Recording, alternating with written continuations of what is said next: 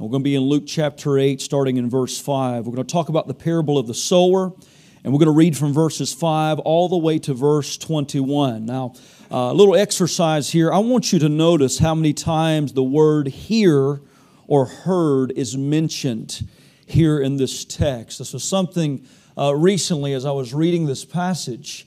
I guess I just overlooked it before, how many times the word hear or heard is mentioned. And there's a reoccurring theme here that I want to preach to you about this morning. The title of this message is going to be Heedful Hearing. Heedful Hearing.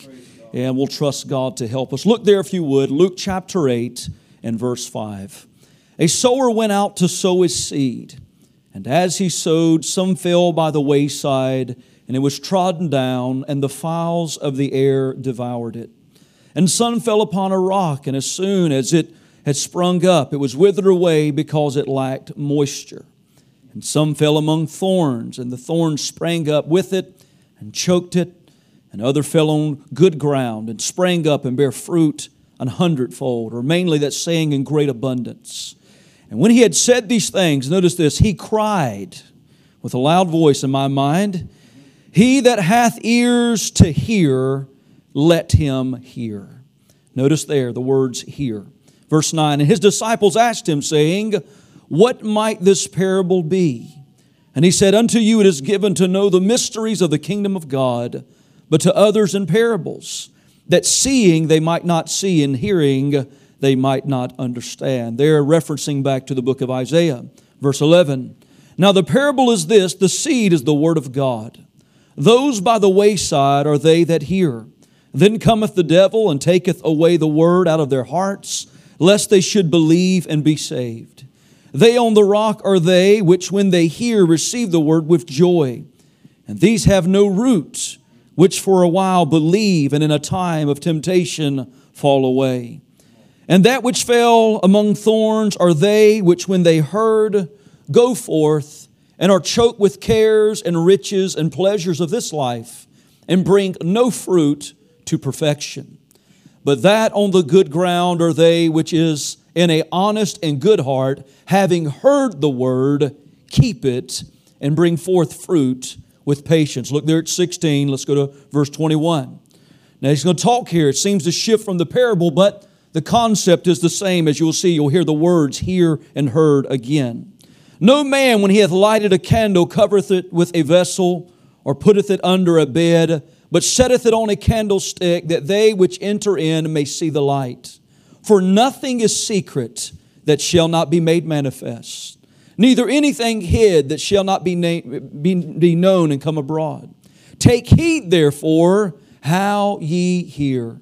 For whosoever hath, to him shall be given, and whosoever hath not, from him shall be taken even that which he seemeth to have. Then came he, his mother, and his brethren, and could not come at him for the press or the crowd.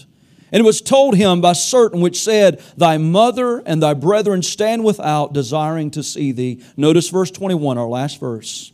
And he said unto them, My mother and my brethren are these which hear the word of God and do it. Notice that last phrase, which hear the word of God and do it. Again, I want to talk to you about heedful hearing. Let's pray. Dear Heavenly Father, as we come to you in prayer once again, we need your help, Holy Ghost, in this time. God, we want to hear, God, what you want to say unto the church. God, we need your touch. We need your clarity of mind. We ask you, God, that you would minister and touch in a mighty way. Strengthen in this time. God, help us understand the importance of hearing the Word of God and doing it, Lord. We ask you, Lord, that you would help us in this time. God, minister, touch, God, give us clarity of mind and touch your people in the name of Jesus. We love you, Lord, and we thank you, God, for your goodness. And we ask you, God, that you would just anoint us for the next few moments. Help us, God, this morning. Minister if you would, dear Jesus. Minister if you would. We thank you, Lord God. We thank you, Lord. Thank you, Jesus. Thank you, Jesus. Thank you, Jesus. Hallelujah, hallelujah, hallelujah. meet us this morning. In Jesus' name, we love you and we thank you. Amen and amen. You may be seated here this morning. If there was to be a verse in all of that reading that we just did that we could draw a thesis statement from or phrase, it would be found in verse 18 where it says, therefore, take care how you hear, or take heed to how you listen. Basically saying, we need to be careful how we listen. Now, when I was younger, my parents would often tell me, Derek, you're hard of hearing. Now, that was not because I had something physically wrong with me, but I had a tendency as a child to hear what they were saying, but not really hear what they were saying, if you know what I mean. I knew they made a noise. I know they had said something, but my father would often have to do something to get my attention, to let me know, son, when I speak to you, I don't only want you to hear a sound, I want you to hear the words and to understand what I am saying. Now, we know what it is to know somebody that is a good listener. Amen. And we know when somebody's not really listening to what we are saying. But good listeners make good company. They make good friends. They make good learners. They make good teachers. They make good counselors. What that means is that they understand. They listen to you and they understand the words that you're saying. They take it in. They process it. And there they begin to, they're good hearers, good listeners. Well, when we come to the Bible, this is something that God really expounds to us several different times. He wants us to be listeners and hearers and doers of the Word of God. Now, I've been preaching long enough. Here recently, I did a little calculations. I've been pastoring now almost 7 years, and I did a little calculation one time, trying to include some different meetings that I've been a part of. But in the last 7 years, I have preached anywhere between 1,500 and 1,600 times, either teaching or preaching or counseling or more ministering in that concept.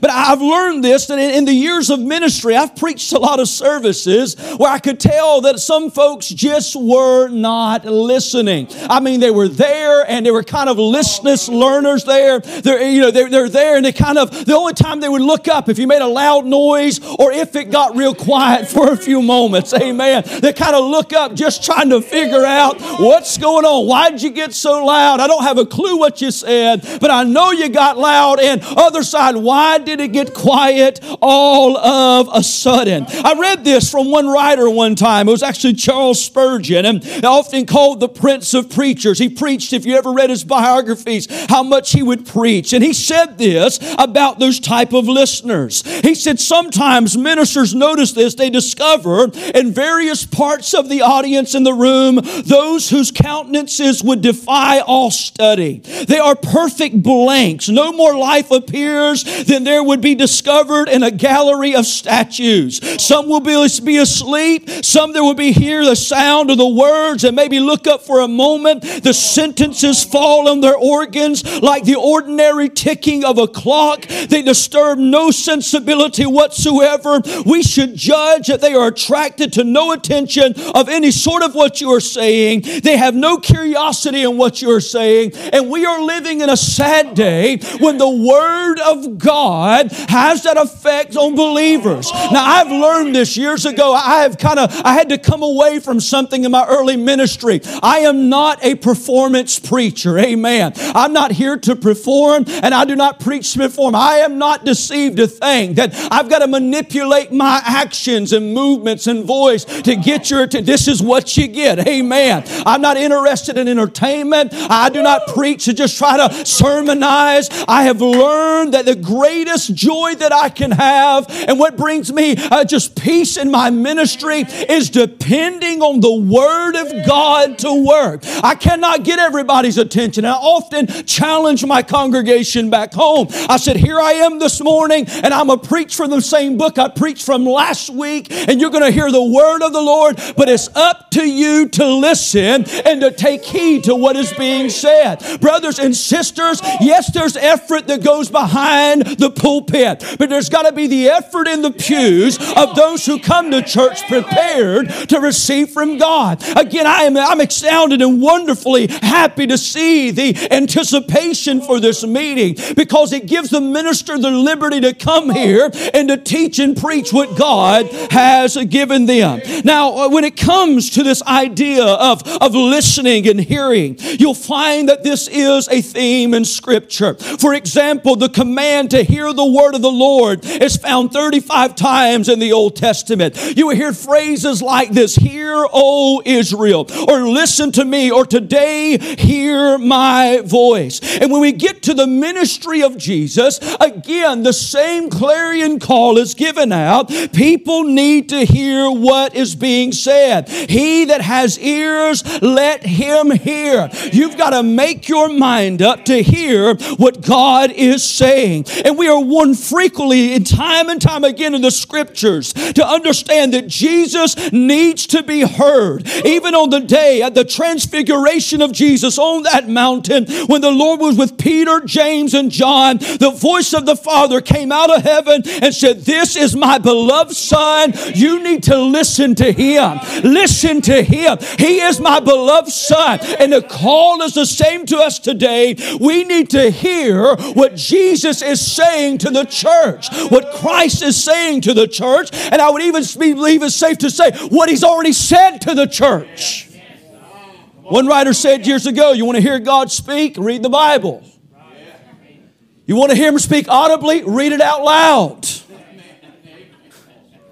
I know there's times God speaks to us in unique ways, but I'm not of the charismatic mentality that I eat breakfast with angels every morning and God's bringing me a special word. There's two things about the will of God you always must understand. We have what's called the revealed word of God, will of God. It's already written. I don't have to pray about some things for God to speak to me. He's already spoken to me through the revelation of Scripture. I don't have to pray about leaving my wife. I know what the Bible says. I don't have to pray about going to church. I know what the Bible says. It's already revealed to me. I know there's unique times where we need God to give us a unique sense of direction when we're making decisions. But I have found great comfort once again right here that the inerrancy of Scripture, the rightness of Scripture, the revelation of God, and the sufficiency of Scripture, it is sufficient for us today in a culture that does not believe in absolutes, in a culture that does not believe that we have any moral absolutes. God has already spoken. Now, as we read this morning about the parable of the sower and the seed. You know this so well. But again, I want to highlight this to you. It talks about in verse 12, the seed that fell beside the road. And it's saying, look, these are those that heard.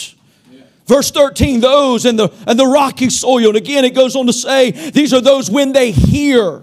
The seed that fell among the thorns. These are those that have heard. And the seed on the good soil. These are those who have heard the Word of God, but they've kept the Word of God. Again, the emphasis is simply this. They have heard. Some hear superficially. Some hear emotionally. Some hear psychologically. Some hear temporarily. But others hear with a good and a honest heart. And you've got to make your mind up here this morning and for the rest of your life, what kind of hearer are you going to be? Are you going to be one of those that just take it into your psyche? You like what you felt in the service when everybody's saying, oh man, amen. But you've got to make the application when you're laying on your bed and temptation is there and heartache is there. You've got to be a hearer. You've got to have a good and honest heart. It matters how you listen. So Jesus would tell us, be careful. Take heed to how you hear. Now, the effects on the human hearts are laid out here, and we won't spend much time here because I want to get to the heart of the meat of the message.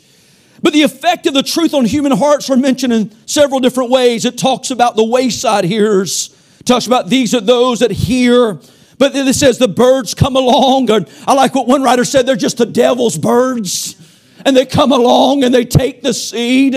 And then it talks about those who it falls on the stony ground and the Word of God is there, but it talks about it lacks moisture. It would say in the other synoptic gospels that the sun comes and scorches them. It talks about these are temptations that take away the seed. It talks about those that it falls on the thorny ground. It talks about the cares of life. It talks about the pleasures, the desires for riches. It comes and it chokes out the Word of God. But again, it talks about those who are good listeners and good hearers. You're the good ground. It says they have that true and honest heart. They take it and they keep the Word of God. So we could stop right there and make our first thought. What kind of soil are you this morning? And these soils do exist. Preachers, you understand. Sunday school teachers, you know. You teach something and though you can tell the seed has been cast. But they come back the next Sunday and they did not keep what was distributed to them. They do not have the good and honest heart that is able to take the Word of God and they're able to walk circumspectly before the Lord. Now, know what happens here, because again, I've been here and sometimes I get here and have to pray through about it. Sometimes as the sower of the seed, you can get discouraged.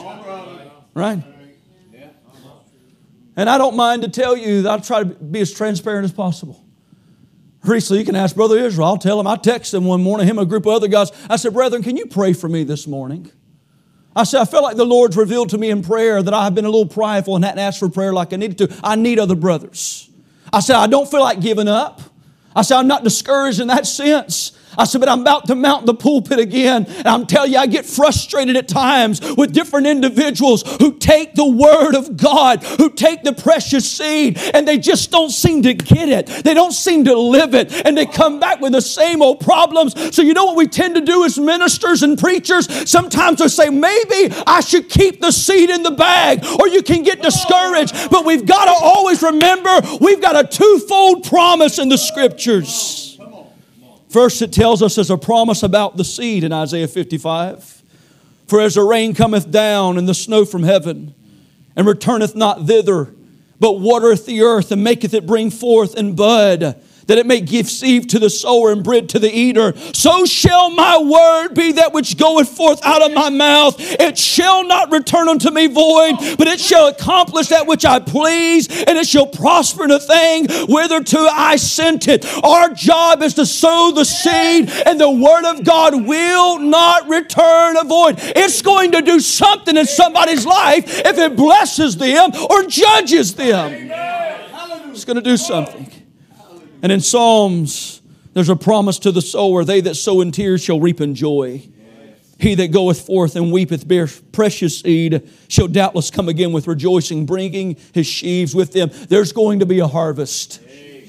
There's going to be a harvest at some point in time. God takes good wreckers. So this morning, as I am preaching to you this morning, I'm asking you the question, what kind of listener are you? What kind of hearer are you? And I'm going to show you, and I feel these are some things I've seen in Scripture and studied and taken time to study, that there are some marks of a true hearer. Here tonight, we know there's bad soil. We know there are those who do not keep the Word of God. But here, I believe as we continue to read on there, starting in verse 16 through 21, we are giving certain aspects or certain marks about what good soil will look like and what the Word of God will do in their life. And again, you've got to ask yourself here this morning, am I good soil? And if I am good soil, some of these characteristics are going to be there. They're going to be working in my life. Am I a true hearer or not is the question that we are asking. We find our first mark here this morning in verse 16. And then my first point would be this: true hearers are evangelists. Listen in verse 16. No man, when he hath lighted a candle, covereth it with a vessel or putteth it under a bed, but setteth it on a candlestick, that they which enter in may see the light. Jesus used this idea several times. He used it many different times. You would find it there on the Sermon on the Mount in Matthew 5 and 15. You'll find it again in Luke chapter 11 and verse 33. It's the idea, it's a rhetorical idea that this, if you light a candle, you do it for a reason. And how foolish would it be to cover it with the vessel, to put it under a bed, it would set your house on fire. How silly would it be to do any of that? You put it on a candlestick so it can show light to others that they can see the way. I'll read it to you there in Luke chapter 11 verse 33. Jesus says it again. No one after lighting a lamp puts it in a cellar, under a peck measure or a basket, but on a lampstand, in order that those may enter in may see. This is a self-evident truth. Nobody lights a lamp to put it out. You light a lamp to give light. And the idea is this. What is he talking about? He's talking about those who have the knowledge and the revelation of God. There's a reason it's coming to your life. There's a reason that God has given you a message. There's a reason that you have been born again. He's lit in you, or you have accepted this word. And why? Not that it can be extinguished, but that you can show light to others. This is why I say true Christians live evangelistically. They hear with the view to proclaim. Amen. We've all seen those type churches that are my four and no more. The frozen chosen. They don't want anything to go forward in life. I'll tell you why God's given WPC a strong message and good teaching: to proclaim, to work, to show others, to be an example. In the Old Testament, yes, Israel was to be a light unto the nations. In the New Testament, Christ is the sunrise of righteousness. He shed His light on those who are sitting in darkness, Luke chapter 1. But then you and I as believers are like candles that are set on a hill. Look at Revelations there. The church has a witness. It has a light. Why? Not for it to be extinguished, but for us to be a light unto the world.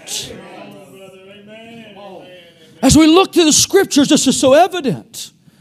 True believers ought to be those who want to tell others. I don't get people that get saved and want to be clandestine and hidden. I was trying to work with a gentleman here recently. Years ago, he was homeless and and helped him get on his feet, and guess what he did? Took off. Comes back, calling me and texting me, Brother Derek, I need help again. Come on, brother. Now, you know what I feel like saying? I think I'll keep the seed and give it to somebody else, but I got to keep the sowing. I start helping him again, and guess what takes place? Here it is, he gets saved, and he said, I'm working on something. I'll come to church soon, and I'll do this soon. And I said, are you really born again? He said, yes. I said, what are you trying to hide? What are you to know? If you're born again, you want everybody to know there's been a change in your life. Something the contemporary charismatic churches have gotten away from. I still believe water baptism is an important part of the church. Public proclamation. Something's taken place in my life. And I want to tell this congregation, and I want the world to know I'm going down. There's been a work in my life. I'm coming up a new man. I do not believe that baptism saves you, but if you're saved, you ought to want to get baptized. It's public proclamation. I think of the woman at the well. She didn't leave there and say, I don't think I'm going to tell nobody today.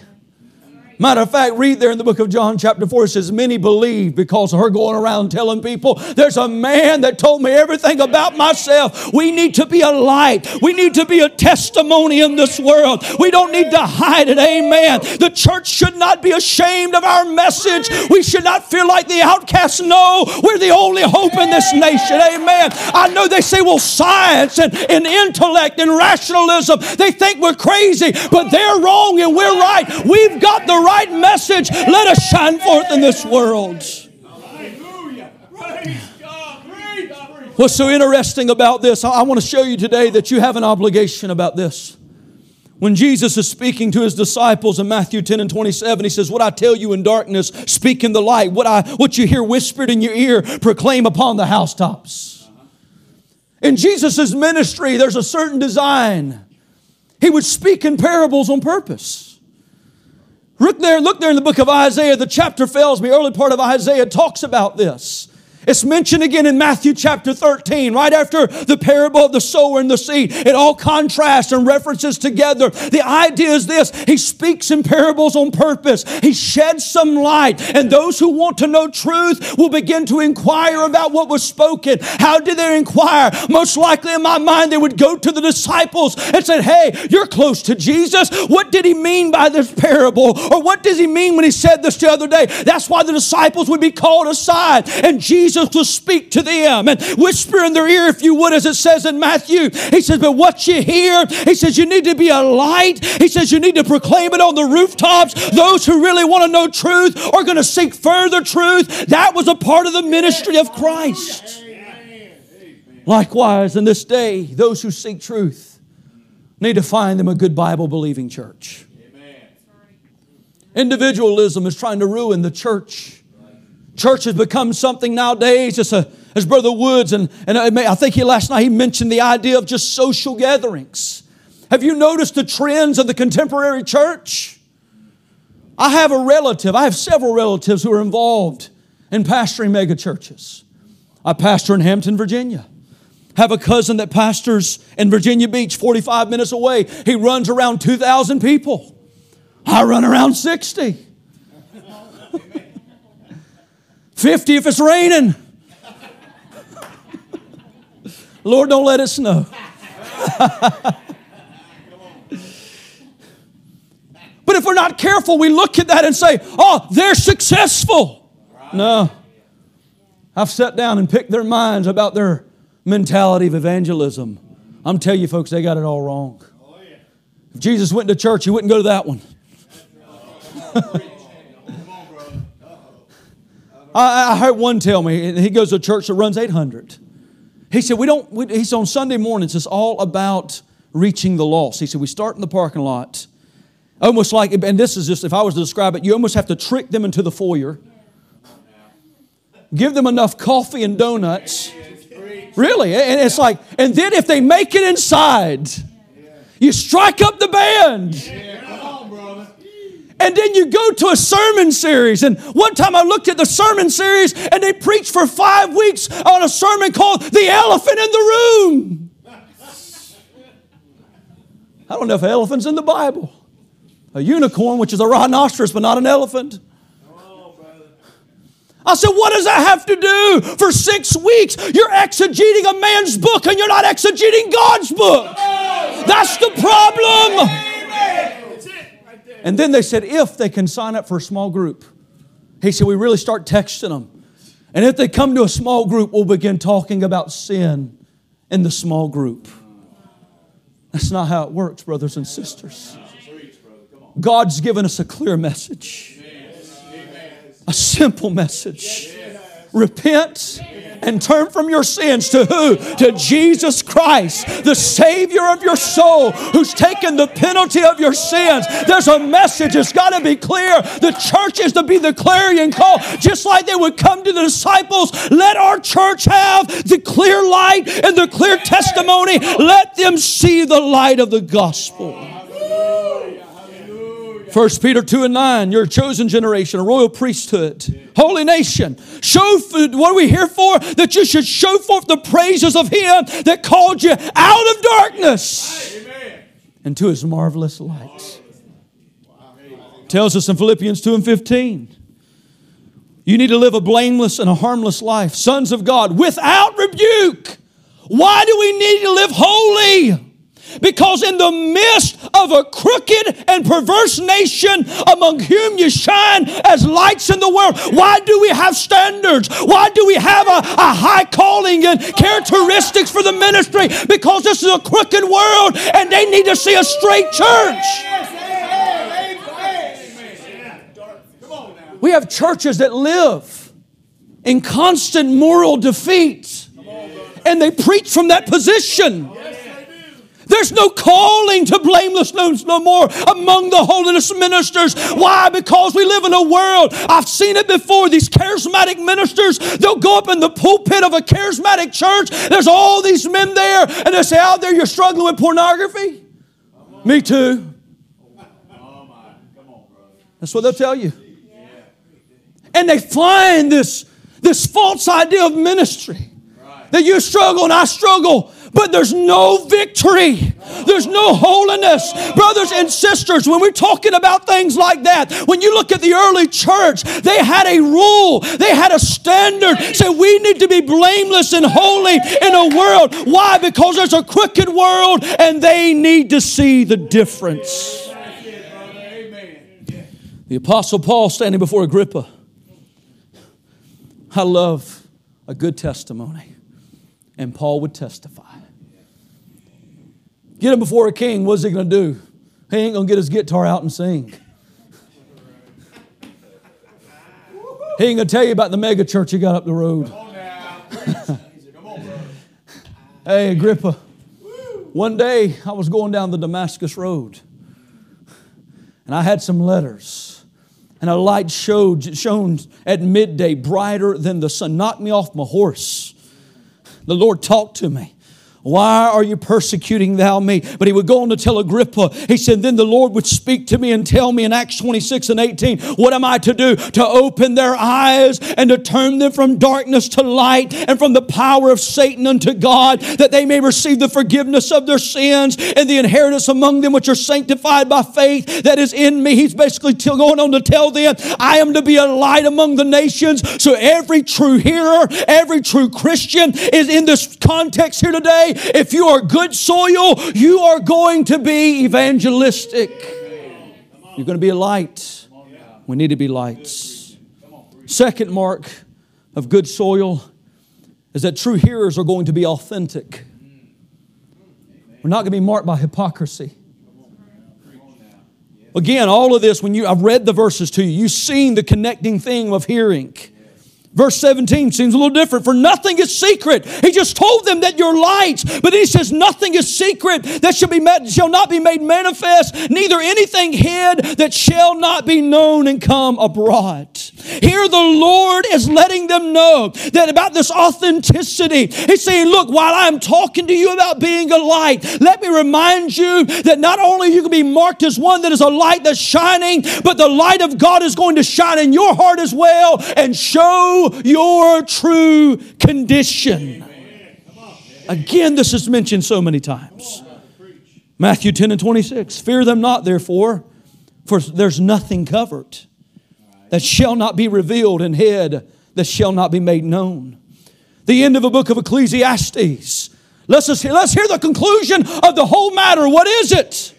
To fear God and keep His commandments, for this is the whole duty of man. Verse 14 of the last chapter of Ecclesiastes. For God shall bring every work into judgment, every secret thing, whether it be good or whether it be evil. He goes on later to tell them, beware of the leaven of the Pharisees, for there's nothing covered. Brothers and sisters, you cannot hide anything from God. What we need in these last days is we need to be connected by authenticity. Why do I fellowship with you all? Because I know you're authentic. I believe it.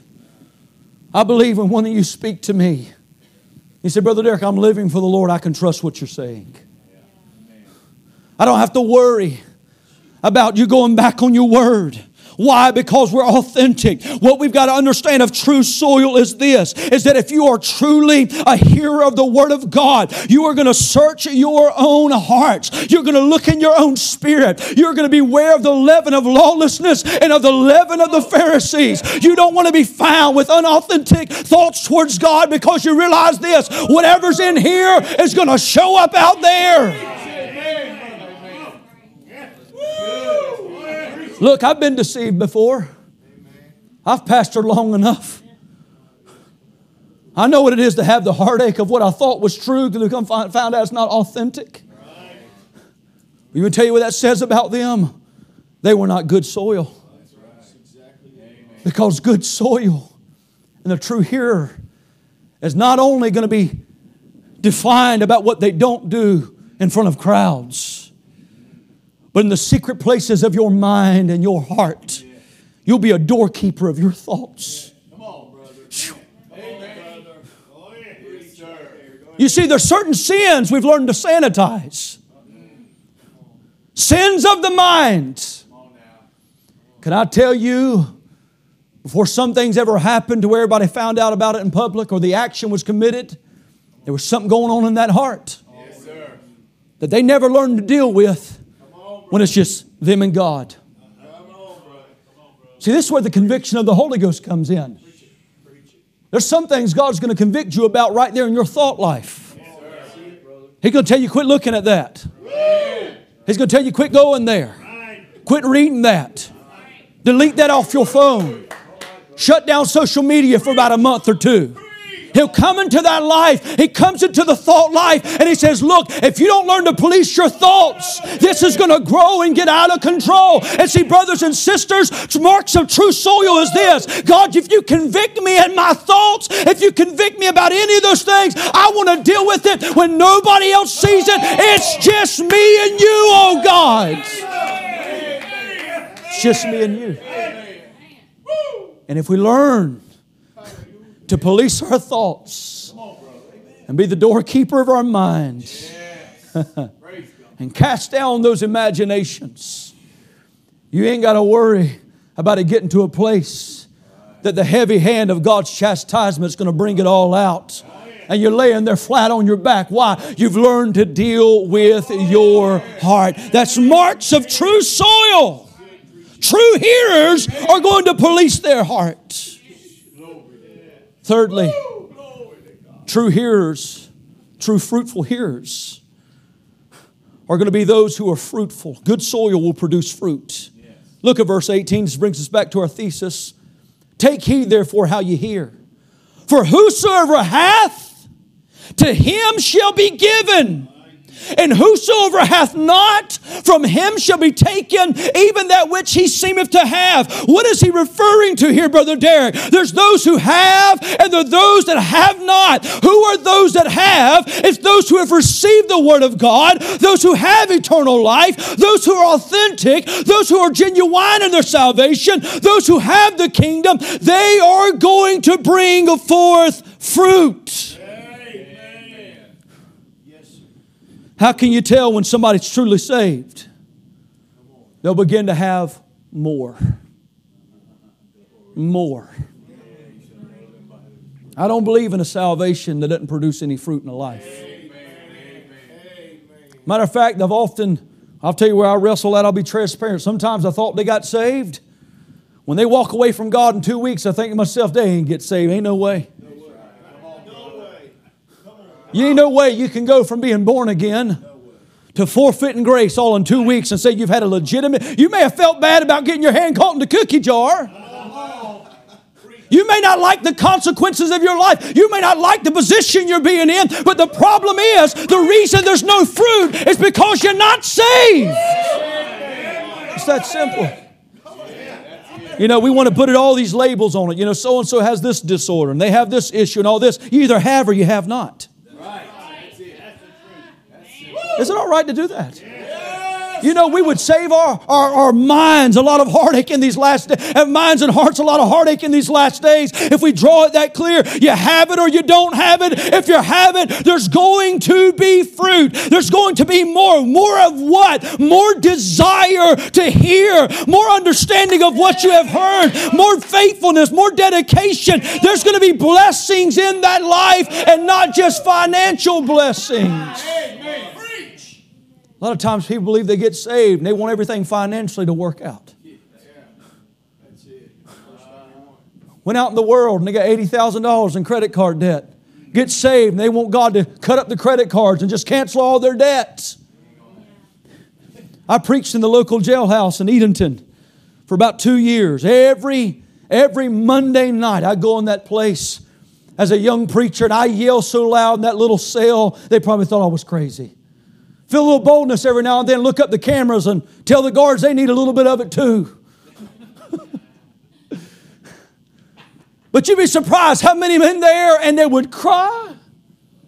Come back the next week. They're all upset. I ain't come. I said, where's so-and-so? Why ain't he come to church? Because, he thought things would work out different. I said, what do you mean? He's beat his wife and he shot at the neighbor just because he prayed one time. They think the fruit of salvation is going to be God coming in and knocking out the guards and opening the prison doors. No, salvation's an inner work, and there's going to be consequences for your actions, but there's going to be more in your life. It's going to be more. Jesus reminds us that spiritual growth follows this. When we have God, when we receive the Word of God and we're living the Word of God, more is going to be built on that. You are going to grow in your experience with God. There are some people who think that they can be a Christian and maybe believe there's some moment in life that they got saved or they prayed and that's all that's required. But no, if you never obey it, you'll never be blessed. You'll never be fruitful. We have to understand there comes fruit, yes. It comes from the salvation. It comes from being good soil. And guess what? Fruit don't always grow overnight. It's a process. Stay in there and let God do the work. Now, good soil, I just want to read this to you because the Bible's the best thing to interpret the Bible. Luke 8:8 talks about the seed that falls on the good ground. It says it sprang up and it bare fruit 100-fold. It just means a lot. Now, I worked in the grain industry to know if it bears 100-fold, something's unique. They're going to get that seed and they're going to sell it for a lot of money.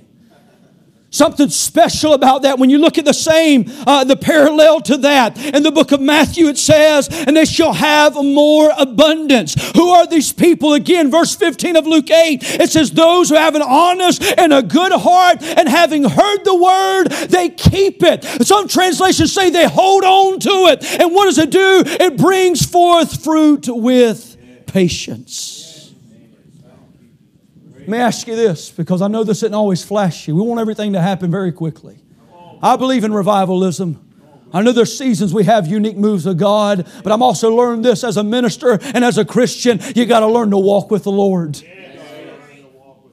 Do you take the Word of God that's preached in this church or whatever church you attend, and as the Bible says, do you keep it? Do you hold on to it? Let me give you my fourth point. I want to share some other thoughts with you. Fourthly, true hearers are those who are obedient. Now, we look here in verses 19 through 21. This is kind of a unique part of the text. We find the story also mentioned there in the book of Matthew chapter 12 and Mark chapter 3. Jesus' mother Mary and his brethren are coming to look for Jesus. And they come and there's a large crowd. Now, everything seems simple about this. Some even look at the response of Jesus and say, man, I can't believe Jesus would talk to his mama that way. But read all of them. Read Mark chapter 3. Jesus has come to his own town. And the Pharisees and everybody saying, Jesus is crazy. He's a madman. Matter of fact, he's demon-possessed. Infuriating the very religious leaders of the day. Mary and the brothers come, and the sisters, we got to go get Jesus. They get there and there's a large crowd. You see, Jesus wouldn't have been Catholic. You get it? He didn't look to Mary and say, I'm going to obey you over it. No. This massive crowd, it's out of control, Jesus.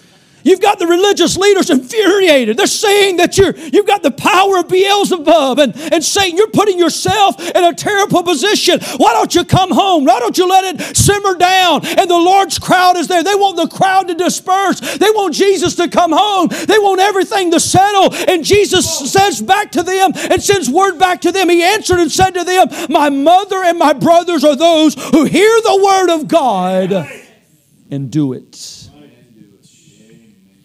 He's showing us that He's the Messiah. And He cannot and will not be defined by earthly relationships with parents. Not on physical terms. A relationship with Jesus was not some special privilege just for Mary. And thank God for what Mary did. The sacrifice is commendable. But a relationship with Jesus wasn't just for Mary and his brothers. But you and I, thousands of years later, get to experience the same intimacy with our Savior. How? When you do the will of God and you listen to His Word and you do it. We have a special relationship with Jesus. Luke chapter 11, Jesus was walking through a city and a woman in the company lifted up her voice and said with a loud voice, "Blessed is the womb who bare thee, and the paps which has give thee sucked." Jesus says, no, rather, blessed are those that hear the word of God. Earlier he said, do it and keep it. Do you keep the word? I feel the Holy Ghost here. You know, we want some magic formula. Preacher, pray for me. Prophesy to me. I need to get to a good red hot revival. And look, I understand. I've been there. I'm telling you right now, you can take that book. You can open that word. And you can find everything you need right there. Look, I know times we need encouragement. I've been there. But I'm telling you, it wasn't because God wasn't there already. I may have needed the encouragement, but guess what? I also know God's Word is true. Blessed are those who hear the Word of God and keep it. James would say, don't be only hearers, but doers. John 8, if you continue my word, you're going to be my disciple. If you love me, keep my commandments. What I want to show you here this morning is this. Depending on how you hear the Word of God is how you are going to withstand the storms of life. If you'll hear me this morning, the very thing standing between you and destruction is you listening and doing the Word of God. Go to Matthew chapter 7. I want to show you this. You already know it. Children often sing about it. Matthew 7 and 24. Matthew 7 and 24. Listen to what it says. Look in your Bibles, Matthew 7 and 24. Therefore, whosoever heareth the sayings of mine and doeth them, I will liken unto him a wise man which built his house upon a rock. And the rain descended, and the floods came, and the winds blew, and they beat upon the house. And it fell not, for it was founded upon a rock. Verse 26. Again, notice here. And everyone that heareth these sayings of mine and doeth them not shall be likened unto a foolish man which built his house upon the sand. Notice, same storm. And the rain descended, and the floods came. And the winds blew and beat upon the house, and it fell, and great was the fall of it. And it came to pass when Jesus had ended these sayings, the people were astonished at His doctrine, for He taught with authority. I want you to notice this, because we sing about it sometimes, our kids sing about it. You know, you'll find this a little comical. Recently, my daughter was sitting there at the kitchen table and have had to get on her several times that day. And her conscience was disturbing her. And she's sitting there. She said, "Oh, I built my house on the sand." I said, "Sweetie, don't take it that far." I said, "I wouldn't destroy, I don't think you destroyed her." And tears in her eyes, she built her house on the sand. Yeah, I miss her too. But in reality, it's this simple, and I want you to hear me, because I believe in these last days, I believe this year, some folks' foundation has been revealed. In my own church. Woo! I found some things I need to preach on, Brother Woods. They had it right externally, but something internally won't right. Why? Because I believe with this parable here, the idea is this. These two men are in the same location, same area. I believe it's the same storm. The same exact storm. But what has produced different results? One heard and built and did and kept. The other would not hear.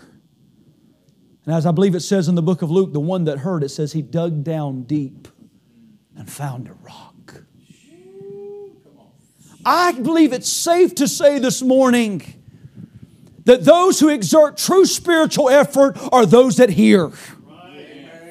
And the ones that are just trying to get by and skirt by and do the littlest and the quickest and just try to get by are simply those who will not hear. What is this, Brother Derek? True hearers are going to be true workers, who's going to be on the true foundation, who is going to stand in the last days. Amen. Woo! Glory to God. Amen. You got any more evidence? Come on now. The book of Revelation's got plenty. I could spend a lot of time right here. Jesus is dealing with those churches, and what does He tell them several times? He that hath an ear, let him hear. Says it time and time and time again. Oh, I'm not going to be much longer. I want to do some praying. I want to spend some time in these altars. But I want you to think about that. Because brothers and sisters, you don't know what's coming our way. Come on. That's right. America's not as strong as everybody wants to think it is. We live in a fallen world, and this is a fallen nation. We are living in a post-Christian America. Look, I voted, all right? I'm hoping for the best. But Trump evangelicalism is not what the church needs. Come on. The golden calf of politics is not what we need. We need to hear. We need to hear. We're fragile. Come on. I don't want to act too tough now. Let's just be honest with you. Are you hearers of the Word? 3 months ago, you couldn't even get toilet paper. We're fretting about things like that. I'm telling you right now, the more we get towards the rapture of the church, America could become a third world nation. We don't know. We don't know what's going to. There's got to be a shift in the superpowers of this world for the Antichrist and all those things. We're going to see some shifts in these last days, and depending on if you hear or not, if you're going to stand or not. Let's think about our children. If you want your children to be hearers, you better be a hearer. Got mom and dads that do not hear and do the Word of God, and they don't keep it. God help us. I've thought to myself many times at church, we'll get families come in, and I'm telling you, the kids will be out of control. And then you look at them parents and say, my, there's nothing there spiritually. I'm talking generationally. Our nation is so wounded by this. Generationally of men and women who go to church and they have a Bible and they like the occasional meeting and they like Bible studies, but they do not hear the Word of God.